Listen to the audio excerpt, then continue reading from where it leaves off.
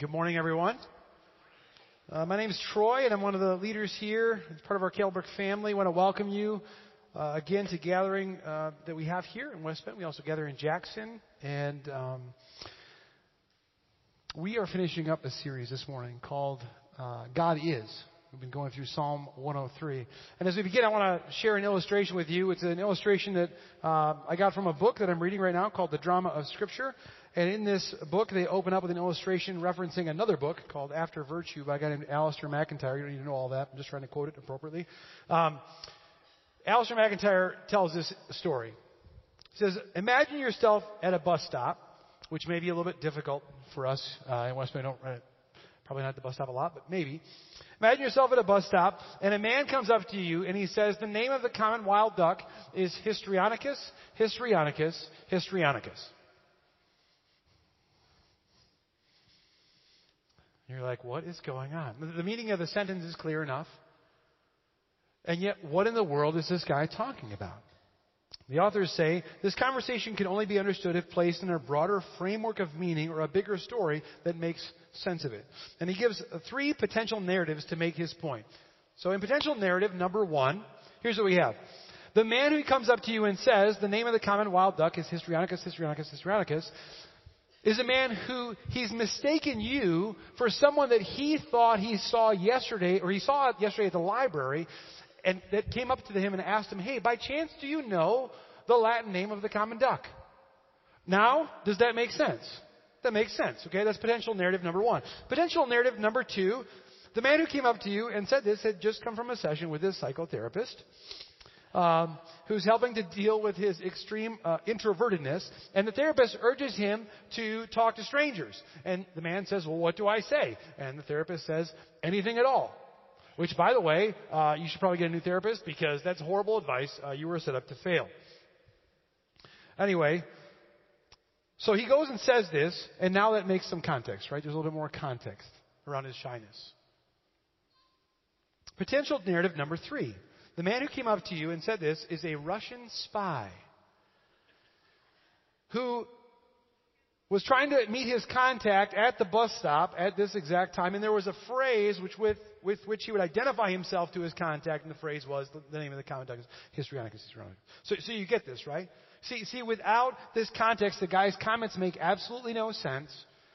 And those who are leveraging this illustration say this, the meaning of the encounter at the bus stop depends on which story shapes it. In fact, each story gives the event a different meaning. This is also true of human life. In order to make sense of our lives, we depend on some story. Some story provides a broader framework of meaning for every part of our lives. Now, to give you a more practical, concrete example that I've experienced, just about a month and a half ago, was roped into being a coach for one of my son's flag football teams. And so I had the first night of practice. There was 10 third and fourth grade boys there. And I recognized that one of the boys was really struggling to make a pass and to make a catch. Okay, he was really not, it's like he had not known at all what he was doing per se at that time. And so for a second in my mind, I've coached enough at this age level to kind of go, okay, I have a story that might frame why this is the case. Perhaps it's that his parents want him to play football, but he doesn't want to play football, and so he's there. And I thought that maybe for a second. I was like, well, whatever, I'm just going to keep coaching. And what was amazing, what was happening at the same time was my amazing wife was over on the sidelines, and she was asking about she was just learning to meet the parents and getting to know them, and got to know the story of this boy's mom. And this boy's mom shared that she had been married, and her husband was in active military duty, and 5 years ago he was killed. And so this boy, who had no longer had a father, didn't have anyone to pass the football to him, had never been able to have someone to show how to throw or how to catch. Does that not reframe that? Right? And so it reframed it in such a way that I was like, okay, that obviously, what I did was I said, hey, would you mind coming a little earlier to practice, maybe half an hour? I want to just throw to your son. And in fact, it's what framed me to say, hey, why don't you come earlier and I'll show you, Mom, how to throw a football so you can play with your son. She'd never been shown how to throw a football, and she could do it. Now, I would hope that I actually would have done that regardless of the story that was behind what was going on. But man, you hear those stories, and it frames how we act and understand who we are. McIntyre says this, we can only answer the question, what do I do, after we answer the first question, what story do I find myself to be a part of? As we conclude our series on God Is, these are some of the questions I would like for us to wrestle through. What story, what grand narrative do you believe that your life is a part of? What broader context or framework is shaping who you are and what you do? And I will say this confidently. How you understand who God is or who God is not will influence what you believe about who you are and what you do. So we're looking at this together. Psalm 103 is going to be on page 428, I believe, this next slide. Psalm 103 was written by David. David, that's King David, king of Israel, who was also David of David and Goliath. And what we see is over the past 3 weeks, we've seen David share the narrative of how he understands who God is in his story. And that narrative is shaped by the fact that God he describes as forgiving, God is compassionate, and last week Ryan talked about God as Father. This last week, as you read these last 4 verses, we're going to see that David makes it abundantly clear that God is king. That God is king. So we're going to read just the last 4 verses, verses 19 through 22. And before I do that, I'm going to pray. Why don't you stand for both of those things with me?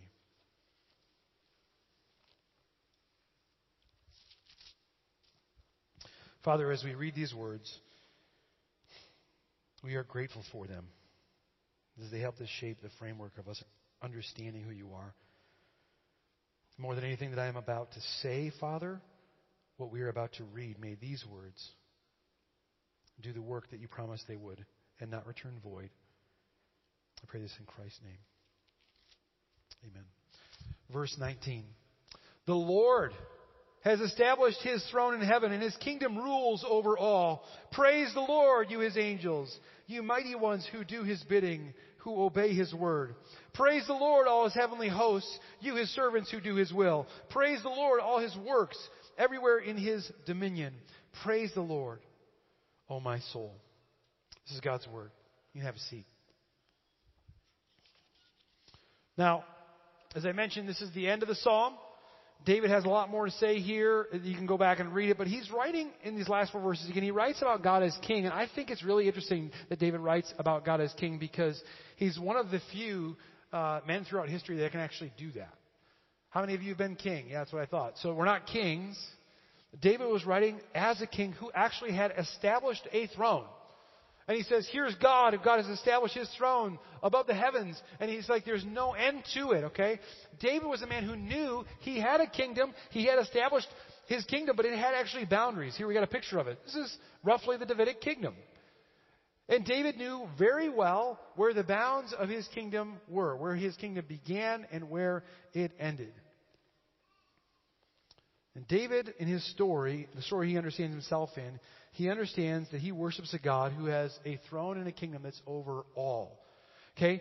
God doesn't have sovereignty over certain realms, just certain realms like Hades had, realm of the underworld, and Poseidon was realm of the water, right? And Aquaman. No, sorry. So it wasn't like that. God didn't have borders to his jurisdiction. Okay? His kingdom rules over all. Some of you may have heard this past week here in West Bend, our mayor, Craig Zdonico, he's been the mayor since 2011. He resigned from his post as mayor. And the reason that he did that is because not only is he the mayor, he's also the owner of a construction company. And there's a big development that's happening downtown. And he recognized, hey, I can't wear both these hats at the same time without potentially having a conflict of interest. And so he respectfully resigned from his post. And regardless of what you think about any of that, I tell that story to say that's not how God works. God doesn't have like, hey, I can rule over here, but then I'm not sure about over here and how that works. There's no conflict of interest in the character of God because he is perfectly just and merciful. He's perfectly loving and wrathful. He's perfectly relational and sovereign. These things work together because his character is perfect. There's no outer realm to his dominion or domain. He's like Mufasa telling Simba, everything that the light touches, Simba. Okay, except that dark realm over there. He's like, no. There's no borders to His sovereignty. And so it's no surprise that David says, "Praise the Lord, all you His angels, and all the heavenly host." Now, when we think about David saying this word praise, I need to back up a few weeks, 3 weeks. When I opened this series up, I talked about the word praise. It also means bless. And more literally, what does that word mean? Do you remember? Oh, this is one of the most encouraging things a teacher can hear. Absolute silence. Somebody help me. Do you remember? If I went like this, would this help? Knee, right? Bless, knee, kneel. I know you don't have any more hair on your knees, right, for the last 3 weeks. Hopefully you've been working that hair off there. We've been praising God together, right? David says, "Praise the Lord, all you angels." Now, I got to do a little time out here and talk about angels. You just got to clear this up. I think we say it every time. Every time I talk about angels, I want to clear it up. Angels are not cute, chubby babies. Can you just say, okay? Okay, angels are not cute, chubby babies. When people in Scripture saw an angel, they didn't go, "Oh." They went, "Ah!" Okay? Because they're like these majestic creatures who serve God, do His will, obey His word, do His bidding. These majestic creatures, David says, even these majestic creatures, they're in the presence of God. They just need to praise Him, all you hosts. And David's like, "Hey, I've even established a kingdom. I am a king. I sit on a throne, and even I must praise the Lord." Verse 22 says, "Praise Him, all His works, everywhere in His dominion." Lots of superlatives. Every, all. Praise Him. There's no place where God's dominion doesn't exist.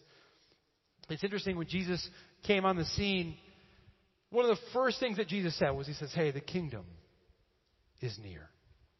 And then He told story and parable and story and parable and story and parable that began with these words: "The kingdom is like." The kingdom is like. Because He kept pointing to a kingdom and a king. In fact, this book I'm reading, The Drama of Scripture, Finding Our Place in the Biblical Story, they're like, this is the drama of Scripture. This is the whole story. If you want to know it, it has to be framed in light of a king and a kingdom. Here's the layout of this book. Act 1, God establishes His kingdom. Act 2, rebellion in the kingdom. Act 3, God chooses Israel. 4, interlude. That's the intertestamental period between New and Old Testaments. A kingdom story waiting for an ending. Act 4, the coming of the king. Act 5, spreading the news of the king. Act 6, the return of the king. This is a story David understood his story in, and our story as well. Now, David lived in Act 3. We live in Act 5. But what's interesting about this is I think there is an element, if we're really honest, there's an element of us that says, wait a minute, Troy, if God has established, as David said, if He's established His kingdom and established His throne, then why do some of the things happen that they do? Like, why is there suffering, Troy, as it is? Why is there poverty and oppression? Heck, Troy, why are there natural disasters? Why is there disease and illness and death? Because, I mean, if God's sovereign, then is this part of His kingdom? Those are questions I think we have to be honest with and wrestle with. But as we wrestle with them, I want to talk first about why I think some of these things exist, and we'll come back to that. I spent the majority of my childhood years growing up on a dairy farm. Some of you know that. We had two barns. The one barn is the main barn. That's the milking barn. That's where all the cows were. They stayed there. It's like a cow hotel. Okay, little barn. Anyway, there was another barn that we had. It was called the heifer barn. Okay, and the heifer barn is not the same as the cow barn. The heifer barn is where the heifers go. And some of you are maybe not familiar with cows or whatever, so you're like, I don't know what a heifer is. Let me tell you what a heifer is. A heifer is a teenage cow. So if you can combine the word teenager and the stupidest animal you can imagine, that's what you got, a heifer. It's dumb animals, but they're teenagers. Anyway, heifer barn was where the heifers were. They were underneath and the bottom, and then the top was called what's called a hay mow. And we'd make hay 3-4 crops a year, and one of those crops we would bale into square bales. They're about this big, some twine on there. Bales would come in the wagons. We'd take them off, throw them on what's called an elevator. Elevator would go up, drop the bales down to the floor, and then we would begin what's kind of like Tetris, okay, with these rectangle bales. You'd bale them. Some of you know exactly what I'm talking about. Some of you have no idea, so I'm trying to give you a picture. So square or rectangle, and you'd build this thing up till it was 2.5 stories high, maybe 3 stories high of bales. It's just a giant cube of bales that would then be fed to the heifers over the year. And what was so cool is when that season came, you're 3 stories up, you could climb up this ladder, and I had the coolest fort that you could imagine, right? I mean, the haymow, you could, if you want to build a tunnel in there, you build a tunnel. You want to build a couch, you make a couch.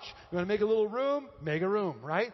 So I had this amazing fort, and some of you know exactly what I'm talking about. Now, let me ask you this question. Raise your hand if at some point in your life you had a fort. Raise your hand if you had some fort of some kind. See, all of you are raising your hands. Now, someone, Patty, where was your fort?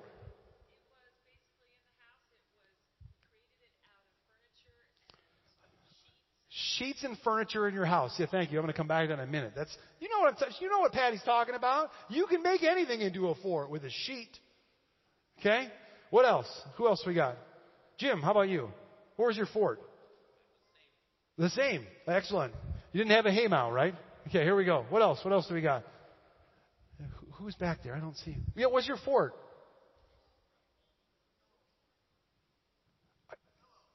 Pillow fort? No. Okay, I'm sorry. I can't hear you. Tell me. Talk to me.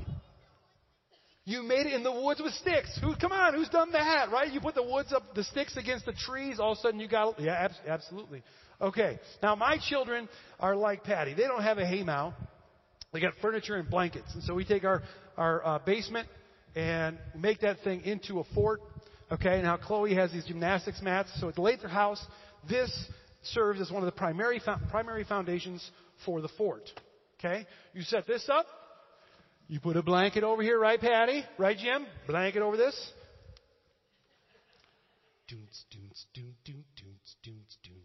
And you look for your little brothers. Right? You know what I'm talking about. Okay? Now, what's interesting is that you can ask people a lot of questions. This is a question I think you all raise your hands on. One of the reasons we love forts so much is because we, from a very early age on, we tell ourselves a story. And that story is that we like to have a domain. We like to have a dominion. We like to have a kingdom where we're the king and we're the queen. And so we create that. This is one of the things that we do.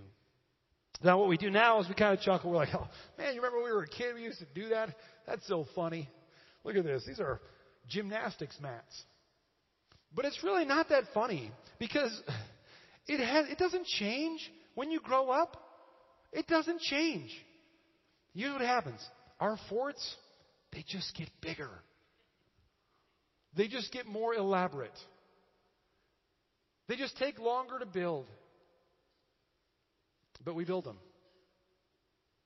Maybe they're our careers. Maybe it's our home. Or even better, homes. Maybe it's our reputation. Maybe it's our sports.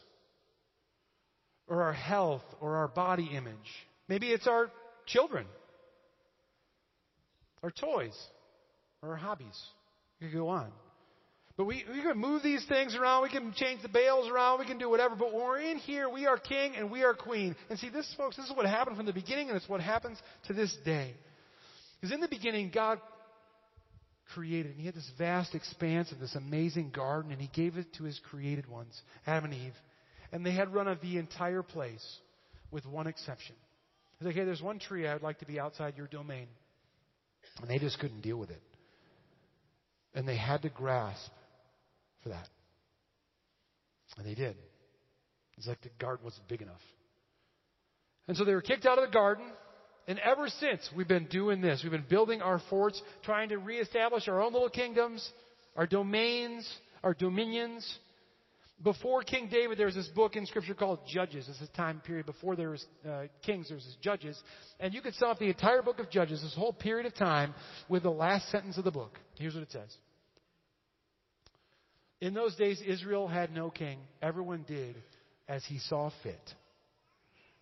Sometimes people say, Troy, the Bible is so outdated.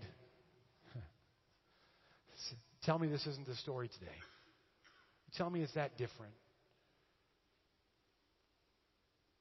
We still want to do what is right in our own eyes. We still want to do as we see fit.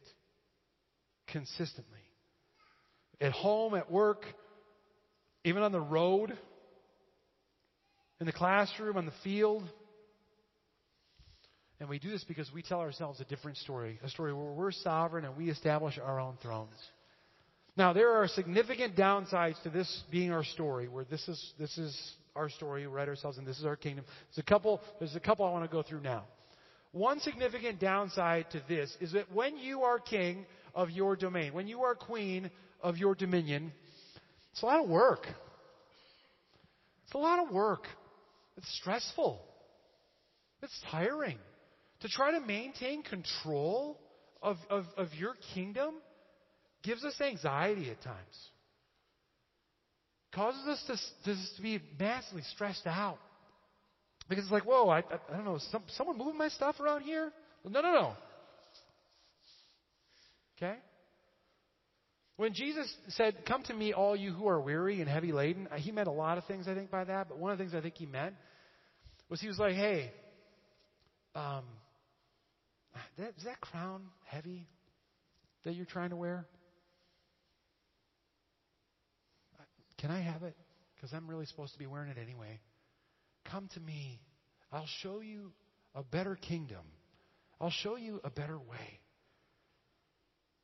The other significant downside to this approach of understanding our framework of life is this. It's actually one of the reasons why we have so much suffering, is because when we have our own little kingdoms, we have our own forts that we build, and we're in here, okay, what we do is we see everyone else as a threat. Hey, you're getting kind of close. I put my walls up. Everyone's waiting to coup. I know it's just a coup waiting to happen. Tiffany, are you trying to coup me right now? Okay? This is what we do. And so we get defensive and we fight one another. Try to take more area of control. Make sure no one takes our stuff, our control. This is a huge down. That's why there's so much suffering and oppression in this world, because of us fighting for dominion. Not just against God, but against one another. This is what happens. When someone doesn't recognize the sovereignty of our state, we're offended. You need to acknowledge the king of this kingdom. It's me. I'll give you an example of this. Offense. About a month ago, there was a championship, a soccer qualifying match in Europe between France and Albania. Here we've got the Albanian soccer team. And so just like any other match that happens, what do? First thing you do is you get the players lined up, and now what do you think they're doing there? They're waiting for the national anthem. Yeah, so you're going to play the national anthem. And so France was hosting, and so they were waiting for the national anthem, and then France played their national anthem, except the problem was the song they played was the Andorran national anthem. You're like, is Andorra a country? Yes, it is. It's a country, and it's different than Albania. So they played the wrong national anthem. So the Albanian fans who were there were just in an uproar, right? Because they're playing the wrong song. And the players say, hey, we're not even going to take the field until you play the Albanian national anthem. Now, to help smooth things over, the MC, the guy who's got the mic over the whole stadium, says, we'd like to apologize to the Armenian fans. Please be respectful while we take time to listen to the Armenian national anthem. Now, I don't know if you know this or not. Armenia is not the same country as Albania or Andorra. And so there's an offense. Why? Because part of their identity is, hey, here's our country. We're part of this. This is part of our domain. It's part of our identity. And there's an offense. You're playing the wrong song, calling us the wrong names. There's an offense to that. And that, family, that doesn't just happen at a national level. It happens at an individual level. I have a friend named Keith. He owns a couple businesses in town. I just saw on Facebook he posted, I think yesterday, someone had sent a thank you note to him because he had done something as a business owner. And it said, "Dear Kevin." And he was laughing because he's like, how many times do I get called Kevin? He's like, it happens all the time. Now, he's not being vindictive, I think, or even passive aggressive. He's just laughing about it. But there's a part of what's going on. He's like, my name's not Kevin. It's Keith. There's something in us that is inherently offended when our domain is not honored, when our name is not honored for what it is. And I think it's because inherently we were made to be identified with a domain. We were made to be given a name. The domain was the kingdom of God, and the name was beloved. But we have exchanged, we forfeited that identity for a lesser one. And ever since, we've been trying to reestablish our forts and our kingdoms. But it doesn't have to be this way. In verse 22, David writes, "Praise the Lord, all His works." And this word works is also translated as workmanship. Now, I don't think it's any coincidence that 1,000 years later, when the Apostle Paul wrote to the church, he used the word workmanship. Here's what he said. He said, "For we are God's workmanship, created in Christ Jesus to do good works, which God prepared in advance for us to do." We are God's workmanship. We are to praise God. He had prepared these things for us to be and to do in advance. It's part of the story, the framework of our story. It is the framework of our story. So going back, I want you to imagine yourself back at the bus stop. And a man doesn't come up to you and say histrionica stuff, okay? A man comes up to you and he says this phrase. He says, "Praise the Lord, O my soul." And so you go like this. Like, what is the context for him to say that? Give me 1 minute to tell you the context. Long ago, there was a king with a kingdom who was a creator king. His creation was good, and his creation was created to bless him and praise him and enjoy him, because he was the only one worthy of their praise. And they did, but not for long. Soon they rejected their king for no other reason than they wanted to assume the throne themselves. And so the king cast them from his kingdom, but promised as he did that he would make a way back for them. In the meanwhile, they went around establishing their own little forts and their own little kingdoms, always fighting for territory, always fighting for affirmation, always fighting for power, receiving none of it, and never being content, always at war, both within and without. Until the king, who promised he would make a way back, came back to show them the way and to make the way. But they rejected him again. This time they killed him. But what they didn't realize was that it was precisely his death that was the only way back into his kingdom, where his life was exchanged for theirs, where his obedience was exchanged for their rebellion. And one by one, his creation began to discover this truth. And as they discovered this truth,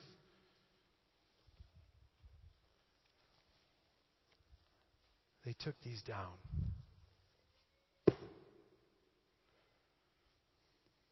And they recognized again that they were part of a bigger, grander kingdom with a perfect king who was actually at the throne. And when they recognized this, they had this phrase they kept saying to themselves and to others. And it was this phrase: "Praise the Lord, O my soul. Praise the Lord, O my inmost being. Praise the Lord, bless His name." If you're here today, this is your story. Whether you know that or not, this is a story, the grand context that your story is meant to be a part of. If you're here today and you know that, that should then influence everything about who you see, who you are, and how you respond to everything, about what you do. When Jesus asked Peter, he says, "Peter, who do you say that I am?" I don't think it was a test. I think Jesus was saying, here's an absolutely essential question that everyone has to answer. Who do you say that I am? And Peter said, "You're the Christ." That means the anointed king. And there is an answer if he asks you, "Who do you say that I am?" Which he does. And your answer, the only true answer is, you're the king. You're the King of Kings. You're here and you're like, "Troy, but again, what about that sovereignty? If He's sovereign over things, He's established His throne. Then why is there suffering and oppression and pain and even natural disasters, Troy?" Why? Great question. God said, I'm going to come and prove my sovereignty over these things. I'm going to show you. And so Jesus came and he healed. And Jesus came and he fought oppression. And Jesus came and he walked on water, calmed storms, brought dead people back to life. Say, this is my power. This is the real king of the real kingdom. And so, as a family, there's really, I think, one thing we need to do and recognize to do, and it's to begin and end the song as David does. Praise the Lord, O my soul. That's how he begins, and it's how he ends. Now, there's been 4 things that were put on my heart this week for us to wrestle through in light of this text. I want to give you 4 of them, and then we're going to just listen to God for 2 or 3 minutes, and then we're going to sing one more song. First one. What is the framework of your story? What's the broader framework? If someone says, what is the narrative that frames how you live and who you are, how would you answer that question? You all have one. You all have one. How would you answer it? Number 2, for those of you who understand yourself within the framework of God's story like David did, how are you living in light of that? Ryan talked last week about God being Father. If we see He's Father and He's King, I don't know if you understand what that means, but if God is our Father and our King, that means that we are royalty, that we are co-heirs with Christ, that we are princes and princesses in the kingdom, meant to steward and point to the true King. How well are we living that out? And how well are we asking others and listening to others' stories so they may understand and be pointed to that story as well? Third, I'll put these back up. In what areas of your life are you still doing this? In what areas of your life are you still doing this? Saying, yeah, okay, God, you can have this part, but not this part. This part's, I got this. In fact,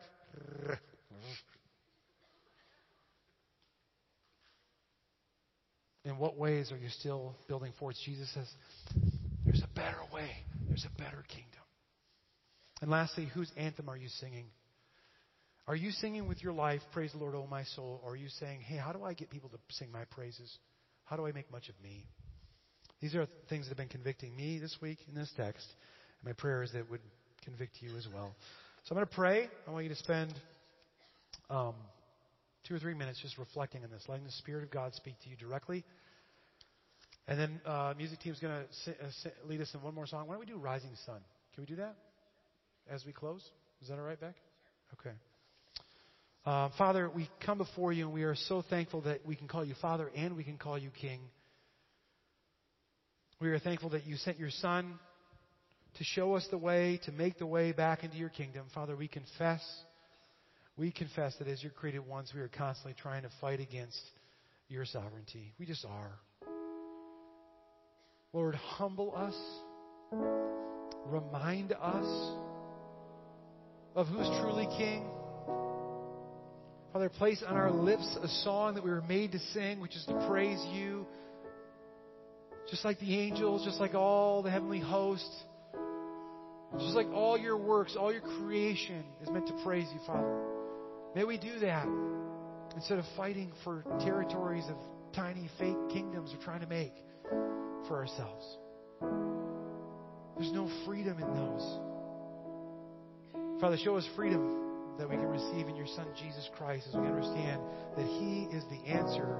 He is the key to understanding our entire framework, our entire lives, who we are and what we do. Speak to us now by your Spirit, Father. In Christ's name, amen.